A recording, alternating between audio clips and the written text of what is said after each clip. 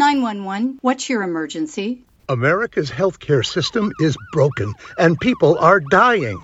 Welcome to Code WACK, where we shine a light on America's callous healthcare system, how it hurts us, and what we can do about it. I'm your host, Brenda Gazar.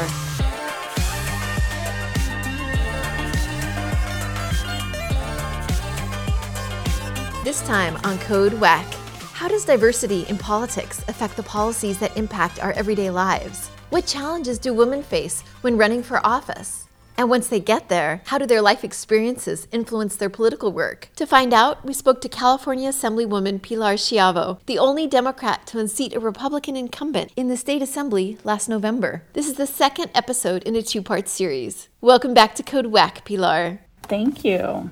California now has 50, that's 50, women serving in the state legislature, the largest group of women ever in the state's history. What do you think women lawmakers bring to the table? I think it's being in Sacramento and seeing the different spaces, there's different caucuses, and it really is so important to have diversity in your legislature and any decision-making body, right? And you see that in our women's caucus where, we're really prioritizing women and children. Childcare and affordable childcare is a huge priority for us as a caucus. I can't imagine any other, caucus or group of folks in Sacramento really prioritizing that if it's not women.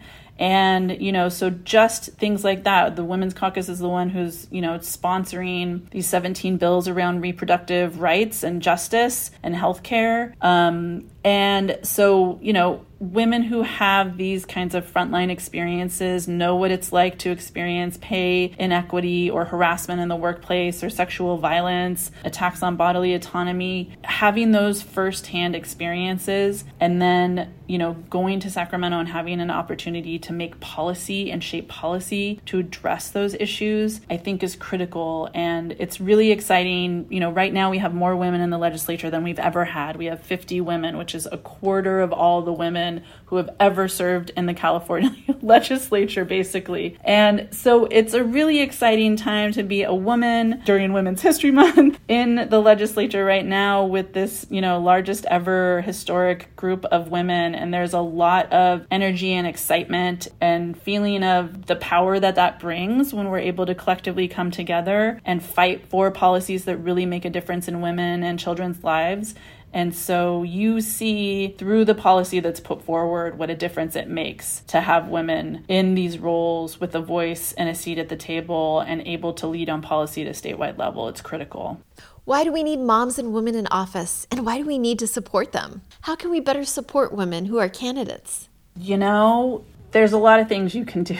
I just spoke to a group of women the other day, and they asked to talk about one thing that one piece of advice for women, and I think I rattled off about 8 as quickly as I could in the 6 minutes I had to talk, because it is really hard to run for office. And, I ran as a single mom, which adds a whole bunch of other challenges to it too. And so it can be everything from, definitely turning out to volunteer and speak with voters. That's the number one most important thing that you can do. Having those conversations. You can't win elections without having conversations with voters. And that's what we really prioritized. And I believe in deeply that you have to be connected to your community and the issues that are important to them to be able to work to benefit that community and win. Donations, as I said, it's extremely hard for women to fundraise. And unfortunately, your ability to fundraise has a lot to do with how you are seen in the political world about whether or not you're viable or not. That's what the whole discussion is when you start to run. Are they viable? Can they fundraise? And so those early dollars make a huge, huge difference, especially for women.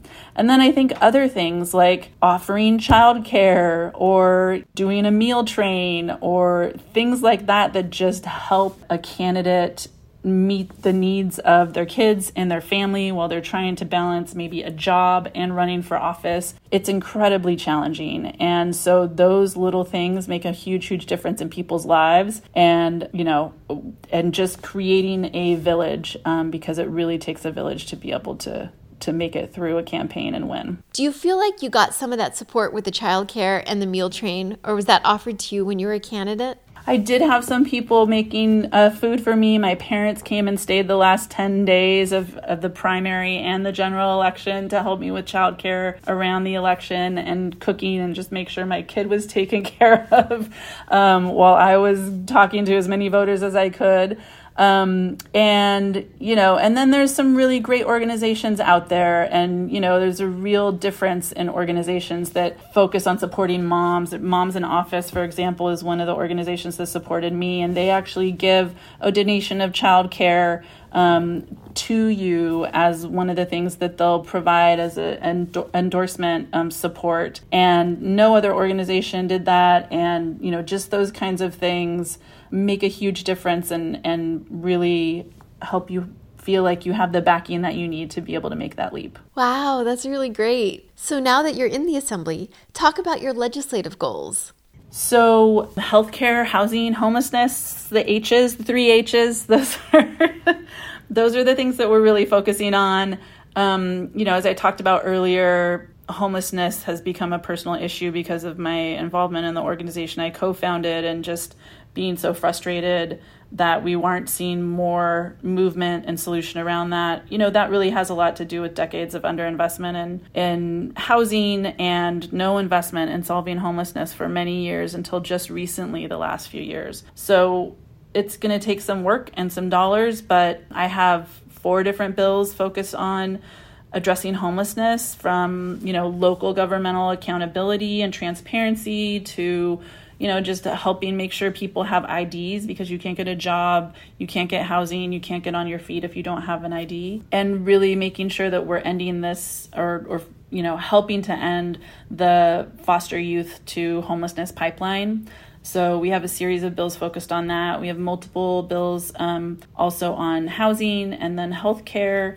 We have multiple bills too. I talked about one of them earlier. Another one is going to basically bring those dollars that people are paying and the individual penalties if they're not, purchasing insurance, and help those dollars come back to lower the cost of insurance for people. California is among several states today where there are penalties for being without health coverage. The bill, AB 1208, would reduce healthcare costs for thousands of low and middle income Californians enrolled in insurance through the state's health insurance marketplace. And then I have some other, issue areas. I got an EV car last year, and that made me realize we got a lot of work to do. And so I ended up starting to get involved in that space as well. And then I'm on, a committee, Water, Parks, and Wildlife, so I'm able to work in that space and emergency management. I have my fingers in a whole lot of things. It's really fun to be able to impact a lot of important areas, but I know you also have to be really focused to make a deep impact. And so we really are focusing on housing, homelessness, and healthcare as priorities for our district and our office. Oh, wow. Your plate's really full, Pilar. That's great. What else do you hope to achieve in office? This is such an incredible opportunity to make sure that we bring the power of the state back to our district. And so making sure that we're connecting our district with resources at the state, support at the state. We just celebrated 100 days in office and put out information about the things that we've accomplished. And, our district office has been amazing at supporting the community here and helping with EDD cases, around unemployment and other issues that, people are having with state agencies. And we've been able to help recover $245,000 for constituents in our district just in the first 100 days.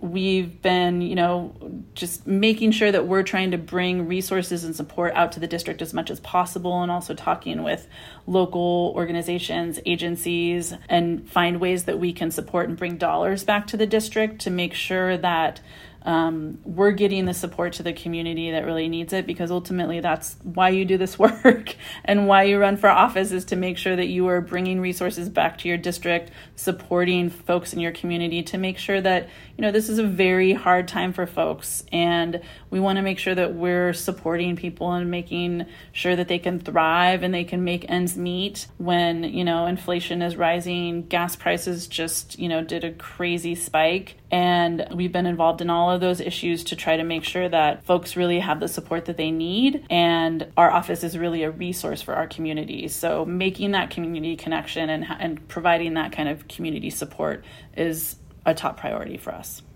Got it. So do you have a story of a constituent that you can share with us that relates to your main priorities while in office? Yeah, I mean, we got a lot of stories when gas prices spiked. And one of them that really stuck with me is a woman wrote in who is a senior and she's on a fixed income.